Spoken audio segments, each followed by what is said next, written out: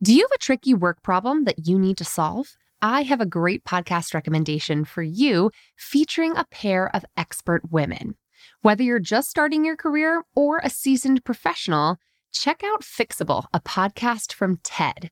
Hosted by Harvard professor Frances Frei and her wife, leadership coach Anne Morris, the brilliant duo provide honest, actionable advice to help you navigate everything from a gaslighting manager to returning to work after parental leave. They'll leave you feeling empowered and ready to act. Listen to Fixable wherever you get your podcasts.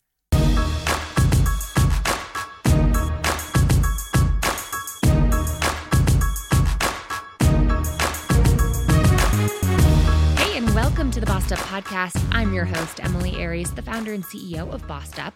Today I'm speaking with a really interesting author, Katie North, who wrote this book called The Resiliency Effect, which really dives deep into using adversity in your life to actually propel you forward to success, and really understanding how our own mindsets and coping mechanisms and survival instincts from traumatizing times in our life can hold us back if they go unmanaged over the course of your life. You can get so busy just trying to operate from a place of survival. It can lead you quickly burning out, falling into toxic perfectionism, and struggling with just overachievement for the sake of achievement in and of itself. That's certainly what happened to Katie North, who I'm going to speak with today, all about cultivating resilience, making big changes, and embracing curiosity in your career. So if that sounds like something you need to hear, stick around. I do want to give a little trigger warning here. We do talk about childhood trauma and alcoholism in today's episode. So if that doesn't feel like a safe space or safe topic for you, just FYI. And if you need to opt out of today's episode, I'll still be here at our next one for you, and I won't take it personally. That being said, Katie shares some really important takeaways in today's conversation that I think you are going to really benefit from hearing. So without further ado, Katie North is an anti-to-do list CEO. We're going to talk more about that. She's also the founder of and personal finance guru at North Financial Advisors. As I mentioned, she's the author of The Resiliency Effect, How to Own Your Adversity to Act on Your Biggest Dreams. And she's joining me here on the Bossed Up Podcast. Katie, welcome to today's episode. Thanks so much for having me. I'm delighted. So I found your book, The Resiliency Effect, really fascinating. And I've got so many questions for you about the connection between, overcoming some pretty hard stuff and how it sets us up, especially as women, to, sometimes overcorrect later on in life, and the role resiliency plays in navigating all of that. But first, how did you get into this work? How did you end up authoring a book like The Resiliency Effect? Yeah. So, it comes with my private client work, right? As a financial advisor, I talk to people every day about the big goals and the dreams and the things that they're working on. And I just noticed a trend, right? That, all of us have these big things that we want to do, but very few of us are actually living them. Yeah. And so I wanted to figure out why that was. And I can relate because I did it too. Totally. It took me a full 8 years from the time I wrote down on a journal one day that I wanted to do personal finance one-on-one to actually make that dream a reality. Mm-hmm. Yeah, that's real. I think we spend a lot of time here at Bossed Up talking about goal attainment and getting after our goals and hacking our own psychology. And it sounds to me like a lot of your work stemmed on unlearning and really retaking ownership of your own mindset. So what got you started when it comes to being curious around your mindset and your own limiting beliefs and how to actually begin living life and pursuing your career on your own terms? Yeah, there's a lot there for sure. I think one of the things I learned from writing this book is that, to me, resilience isn't just about getting through tough times and tough things, right? It's about what you're like when you get through it. And so, to me, resilience has always been this double-edged sword. It's fantastic that because of, traumas and experience I had as a child and young adult made me extremely like strong and resilient and, even powerful in a lot of ways, in my ability to, navigate situations and take the temperature of the room, for instance.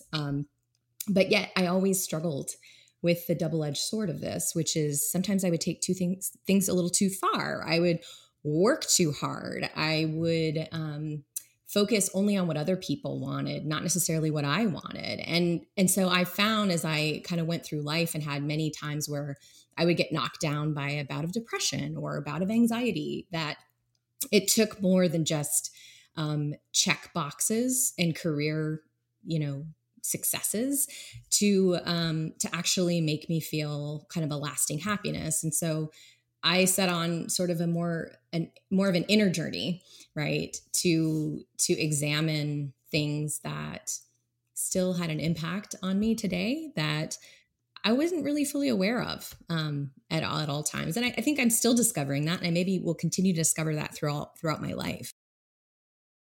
And you differentiate in your book between what you call trauma and capital T trauma.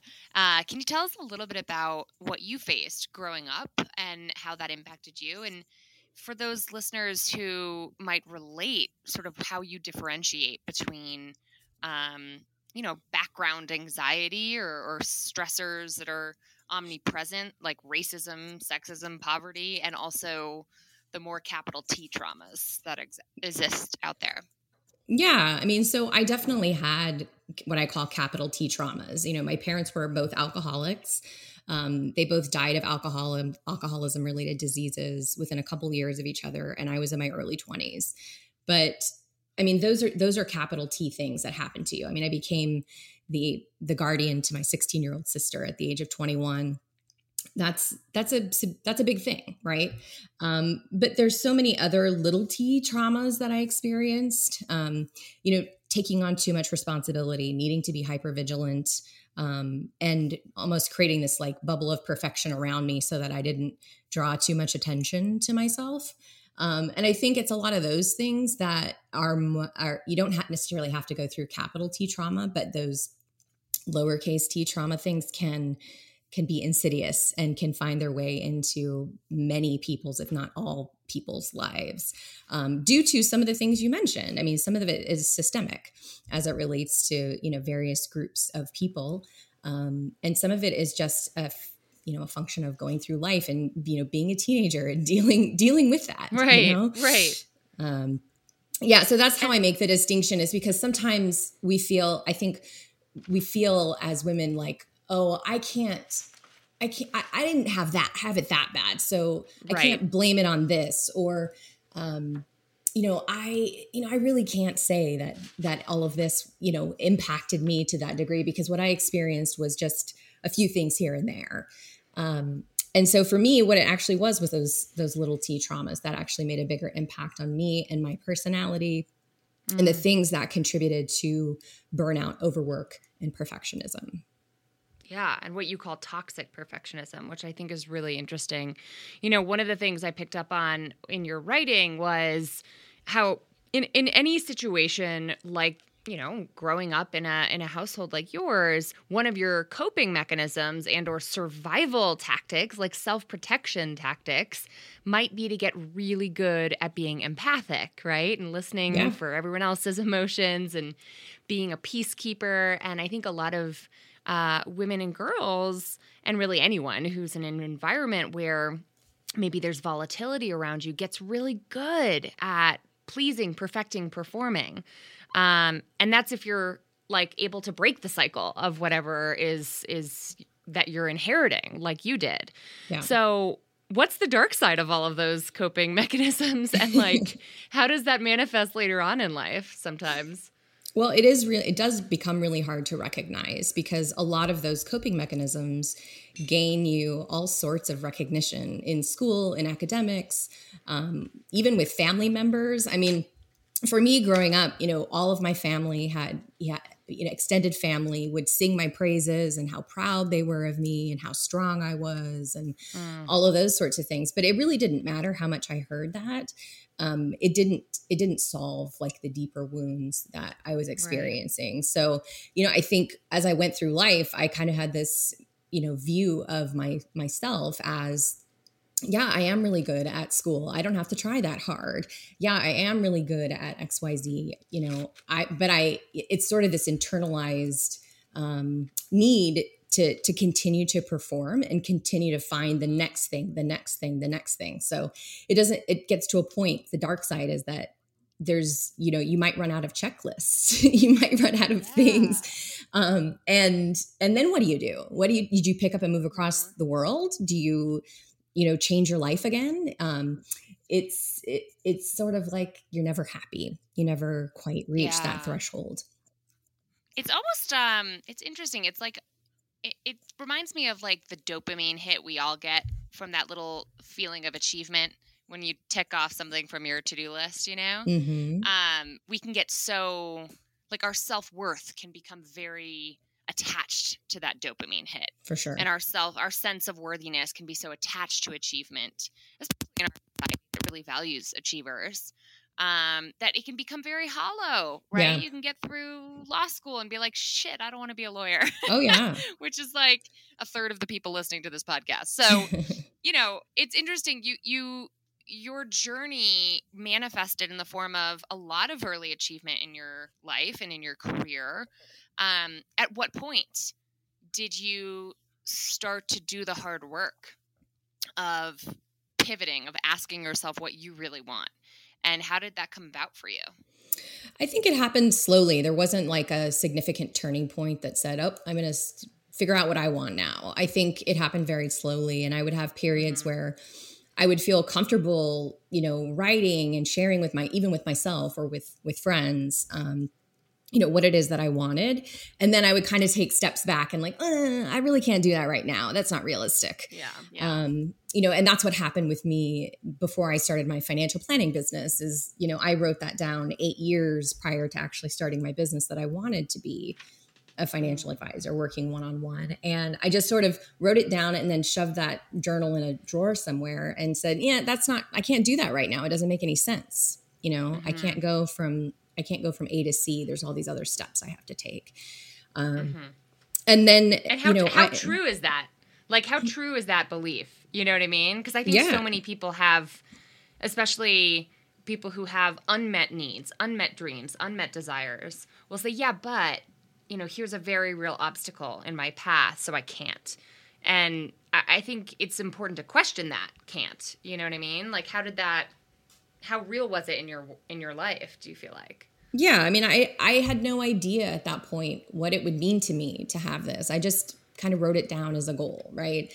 And there's something we all have we call it a status quo bias in the book, which is, it's really comfortable to stay with the path that we're on. It's very, very uncomfortable to try to take even small, simple daily steps to move in a different direction, right? And so it almost takes a burst of energy or excitement or a vision to be able to tap into the feelings of like, what would this actually mean for me? What would it be like? And I found that once I was able to tap into that sort of energy, that it was much easier to start making the steps, to take the right steps. I mean, it didn't hurt also that I had gotten burned out in my corporate job and I basically had it up to here. And made a difficult move to the day after I gave my final presentation for my MBA degree to quit my job. Yeah. And I felt like also sometimes, the goal you have all along is not necessarily a surprise. It's not super unrelated to what you were doing before, right? But where do you think the motivation around personal finance came from? Like, why money? Why helping other people one-on-one with money? Well, part of my own journey is my parents were small business owners, and maybe some of the cool aspect of, what I got from them is that from an early age, I was exposed to spreadsheets and money. And I was from the age of 13 helping my parents, do the books, do our hotel business books and, learned how to write business checks and like pay bills and stuff like that. And so I had a comfort with money, and I also saw money as a tool for safety and security in my own life, because I put myself through college. I paid for all of it. I was always working jobs in my undergrad and, all of that kind of stuff. And so I felt that I had a lot of skills that I saw a lot of people struggling with. And in particular, while I was going through my MBA cohort, we're sitting here learning finance and financial topics, but it's not personal finance. And so there's sort of a secret shame associated with that you can make it so far in your career or in your education and still not have the skills and the tools that you need to be successful financially from a personal perspective. And I felt like I could fill in the gap for people there. And I could relate to people's, struggle and journey with money as well. Totally. I mean, it is such a real barrier for making change in your life. You know what I mean? Like quite literally, if you know how to make some financial change, if you feel autonomy, you feel agency there, it feels freeing in every other aspect of your life. You profile a bunch of women in your book who've made significant changes in their career, and you talk a bit about their success catalysts, like things in their path that have accelerated their ability to make changes. And one of them is basically this idea of just unlearning your ingrained beliefs, your limiting beliefs that you may have picked up along the way. What does that look like to someone who's listening thinking, yeah, I want to make change, but I have no idea where to start?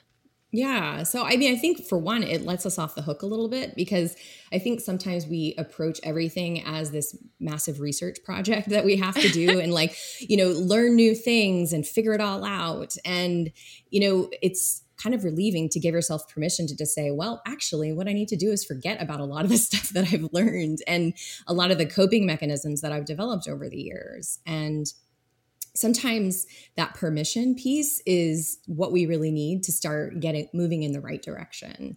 Perfectionism is a real big one, and overachievement is a real big one. It's like I had to get used to, while I was getting my MBA, like B's and C's get degrees. Like I don't need to get an A on every one of these classes. I don't need to bust my butt to try to make this happen, because nobody cares. Literally nobody cares.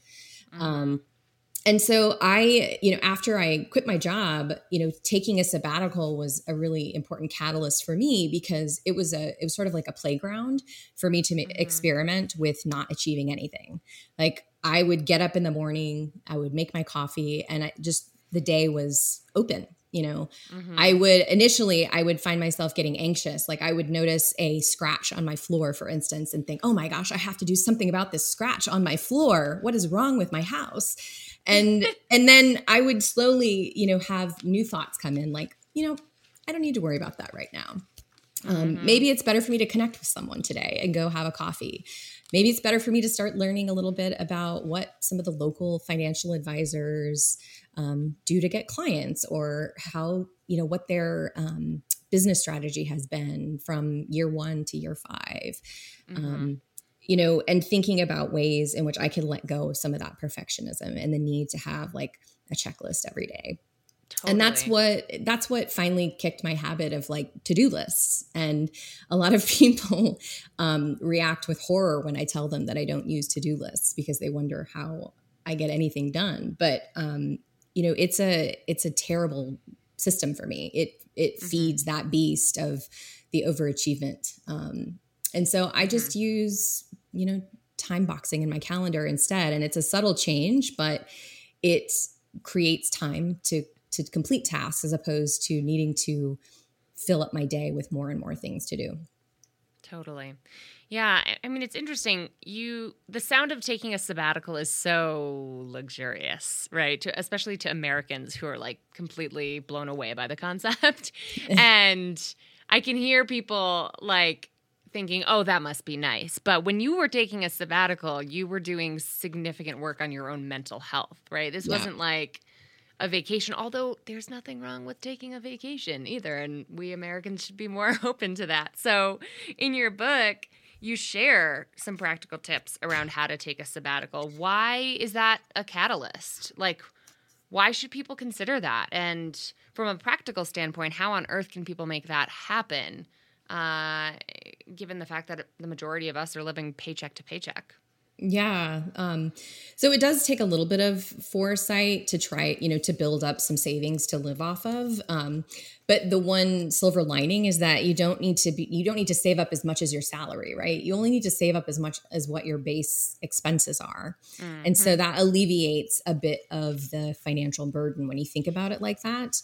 It's the same thing you might do when you're trying to go on an extended maternity leave. If you know that you have 9 months to save, you just have to save a slight portion of your pay, over that 9 months, and you'll end up having several months worth of your expenses covered. So you can think of it like that, when you're trying to save up. But the value of a sabbatical is endless. I profile some people in my book who have created sabbaticals, and they make it a systemic thing that they do either once per year or once every 2 years. And some people use it as an opportunity to do volunteer work or explore a hobby or even an unrelated field that they enjoy working in, just to get other experiences and, uniqueness in their life.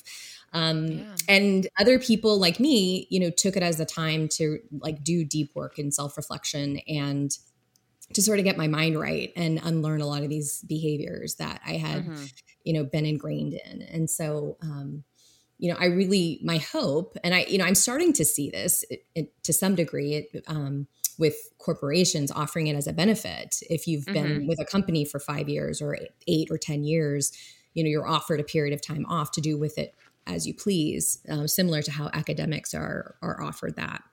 Yeah. So my hope is that, this will catch on as an idea. But for now, it's another one of those things of giving people permission to dream a little bit and say, no, actually, I could take a sabbatical. That's a real possibility here. Yeah. And either my job will be waiting for me when I come back because I'm able to negotiate that, or I'm going to find a new job when I come back. Right. And just as a reminder for those listening who are struggling with actual health issues and or mental health, concerns, you do have protections as a worker to essentially that kind of time off for medical leave. We did an episode called Mental Health and Wealth that I'll link to in the show notes today that, speaks to your benefits and knowing your rights and basically getting what you deserve, because it's not easy to make this happen on your own. I think you write in your book, cash is what helps. Yeah. And at the same time, for those who are, I think you talk about being multi-passionate in the book as well, right? For those who have, multiple things that spark our interest over the course of one's career, which I would argue is basically all of us, making time for meaningful work, if not lucrative, success and ambition and achievement-driven work is so, so important. So what is your take on being multi-passionate or having lots of different skills across disciplines? Well, I think that's one of the things that makes us all unique, right? It brings our own unique perspective to whatever task we're doing and whatever task we're getting paid for. Is we bring all of these additional experiences. And, from the time we're born, we get asked, what do you want to be when you grow up? And then when you're in school, what's your major? And then once, what are you going to do for work? And we're taught to specialize. We're taught that specializing is a good thing. But actually, that's not true. Our unique experiences are what make us a good thing. And, learning art or spending time on art can absolutely have a positive impact on the way we approach our legal profession or our financial profession, because there's certainly things that we learn or see. I use learning Spanish as an example, right? It's I spent a lot of time doing some one-on-one tutoring, learning Spanish. And I started to learn all these new word associations because the etymology of Spanish words, would ping me in English and think, oh, I wonder where that comes from.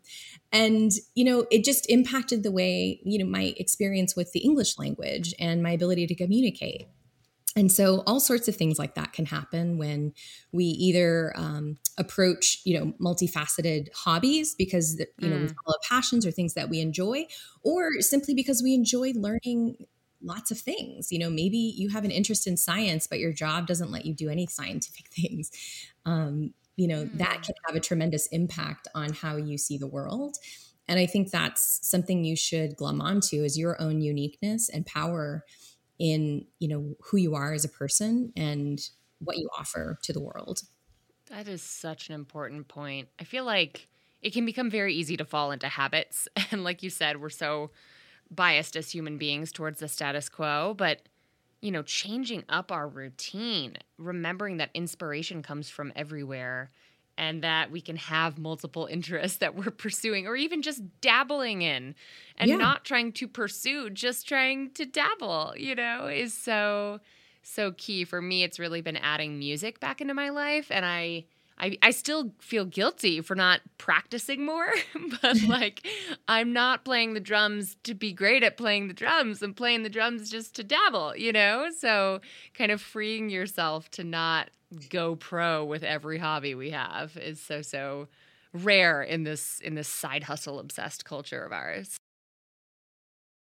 So talk to me about making big changes in one's career. You've done it. A lot of the women you profile in the book have done it. Let's say you're doing the deep work, you're questioning how your mindset may have been holding you back. You're sort of getting out of the status quo bias and you're ready to make some changes. What do you see work well for folks who are ready to take risks and just looking for that shot in the arm of motivation, of inspiration, of courage?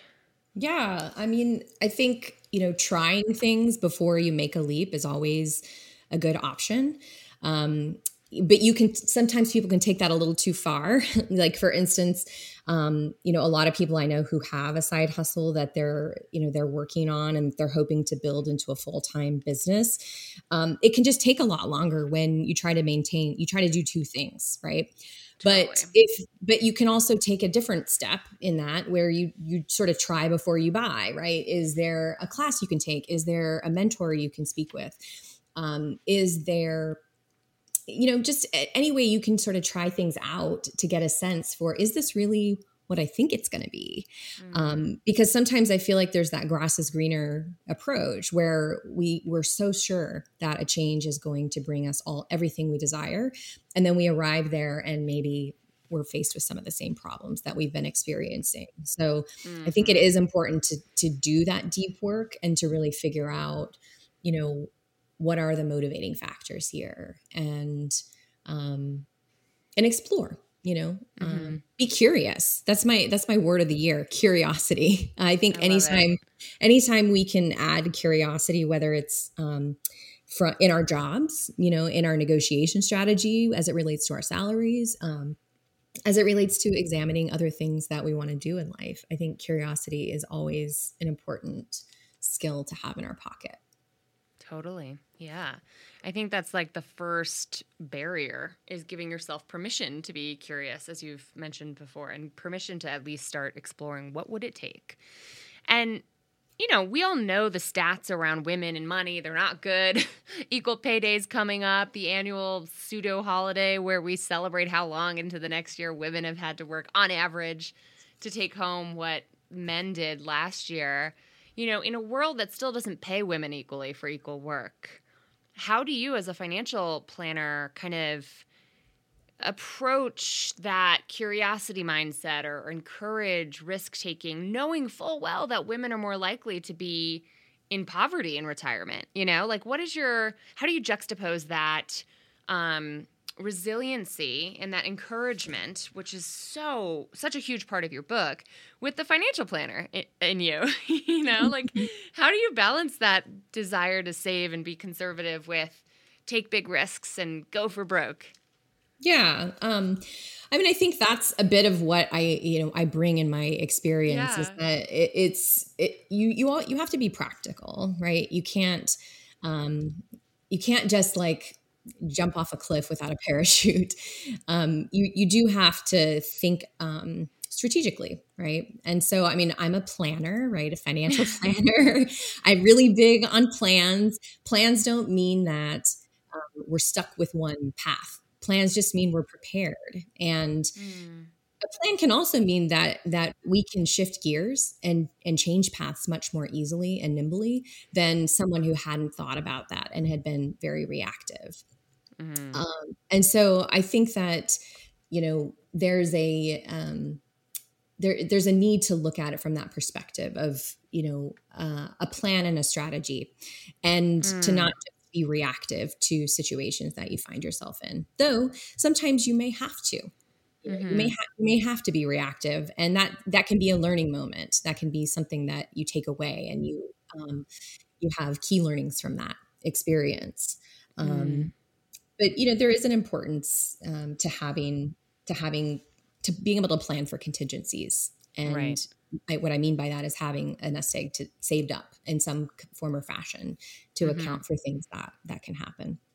It's interesting. For me, everything that your book chronicles kind of reflects where I've been in my career and in my financial life, which is like, at first I had no relationship with money other than the one I inherited from my parents, which was stress and anxiety and ignorance, quite frankly. And then, once you've established some baseline control, a plan, a strategy, like you're saying, nothing crazy. We're not like, I've never made a boatload of money, but like, just having your hands on, wrapped around what's going out, what's coming in, you can make conscious choices to then get yourself into a position where you got a little bit of something to lose. You've got Hmm. a little bit of a nest egg, and then you can really start making those contingency plans and making those adjustments. And so it's just an interesting kind of correlation between financial literacy, which, the powers that be don't want us to have, quite frankly, Yeah, yeah. and the ability to self-actualize, which just far too many people in this world still don't have the ability to do. What does that look like in your life personally? Being a planner, I think also due to my experience as a child, I always wanted to be Mm. prepared, and I think financial stability was an important piece of that. And so, at times for me personally, I have to remind myself to spend money. I have to remind myself Mm-hmm. to indulge, because it is hard for me sometimes to let go of that save at all cost and protect at all cost. Yeah. Um, and so, and it's something that you have to be aware of in my work with private clients too, because I don't want to bring that baggage to Right. to the Yeah. Yeah. experience of working with someone. Right. And so, my philosophy is to meet people where they are, Mm-hmm. and, to use the term of the year, curiosity, to be curious about what happened, what was the experience like. And Mm. I think that makes a big difference, because we're all kind of the same, but we do have different experiences that lead us to make different types of choices and actions. And Totally. um, yeah, And nobody talks about them. I think for that's sure. part of the weird thing. And so working with a planner, working with a financial therapist, you know what I mean? Like there are so many there's so many opportunities for self-awareness to come from transparency, a little bit of vulnerability, a little bit of Oh yeah. conversation around all of this. That's really interesting. Well, congratulations on the business you've built, on the career Thank you. pivots you've navigated, on your entire sort of trajectory of your life and what you've done with it to lift as you climb. It's really incredible work. Tell me where our listeners can learn more about you and explore what you have to offer for your clients.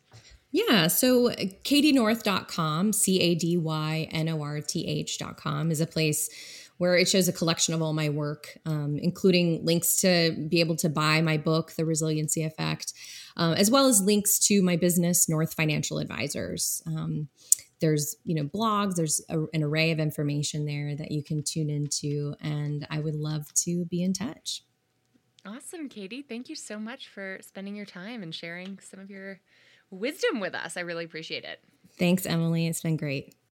To find links to all of the resources that Katie and I mentioned in today's conversation, head to our corresponding blog post for today's podcast episode at bossedup.org/episode 314. That's bossedup.org/episode 314. And now it's time for this week's Boss Move of the Week. Today, I want to give a very special shout out to a certain member of our Level Up cohort that ended actually in December. Here is something that Amy posted about a month after graduating from Level Up, our 6-month leadership accelerator for women leaders on the rise. She wrote, "Hey, Level Up friends, just thinking of you all as this afternoon I submitted a proposal for my boss to review in advance of my annual review, which is Monday morning. It's a proposal for me to be promoted from a manager to director level, add quite a bit of responsibility to my plate supporting the new CEO, and hire one full-time employee for me to oversee who would do a lot of what I do now. I thought so much about our Level Up learnings as I put it together, and Emily, I listened to podcast number 289 about 3 times. And episode 289, for those who don't know, is how to prove yourself for a promotion. Definitely worth checking out. I'll drop a link to it in today's show notes. Major congrats, Amy. Congrats on all of this progress and self-created opportunity. I think it's such a good reminder that if we don't actively push ourselves and our careers forward and propose our own promotions sometimes, they just won't happen any other way. So congratulations. I know you've got a long HR process ahead of you, but this is such a great demonstration of stepping up as the leader you already are, leveraging all the skills of leadership and management that you've already mastered, but also just asking now for the promotion you're due, right? Asking to be recognized for the greater potential that you have to offer to your organization. So congrats again, Amy. And thank you for checking in to share how it's going. We are so inspired by you and by all the progress that you're making. And for those who don't know, if you are interested in also accelerating your leadership and management skills, and you're wondering how on earth you're going to get to that next level, and you might be in need of a community of support, encouragement, learning, and growth, Level Up is that community for you. Enrollment is now open for our next Level Up cohort, which kicks off very soon. Just head to bossedup.org/levelup to get all the details, and you'll work with me and a variety of experts to hone the skills that you really need to succeed, especially as a woman leader or an emerging leader on the rise. You never know who you're inspiring when you share your boss move in the Bossed Up Courage community on Facebook or by calling it into the podcast hotline. So give us a ring with your boss move of the week on our Bossed Up podcast hotline at 910-668-BOSS or 2677. You can always send me a voice memo at info@bossedup.org as well. I want to hear from you. What did you think about today's conversation with Katie North? What did you take away from Katie's experience around how trauma from an early age can inform your willingness to take risks and to rock the boat in your career and life and finances later on? What is your relationship with money like, and how is it informed by your ability to take risks or your inability to do so? I'd love to hear from you, especially if you're on the precipice of making transformation happen in your own life. It's not an easy process to go through, but you don't have to go through it alone. So make sure to join us in the Bossed Up Courage community on Facebook. That's where the best conversations happen after each episode. And tag me on social media at Emily Aries or at bossedup.org. Until next time, let's keep bossing in pursuit of our purpose, and together, let's lift as we climb.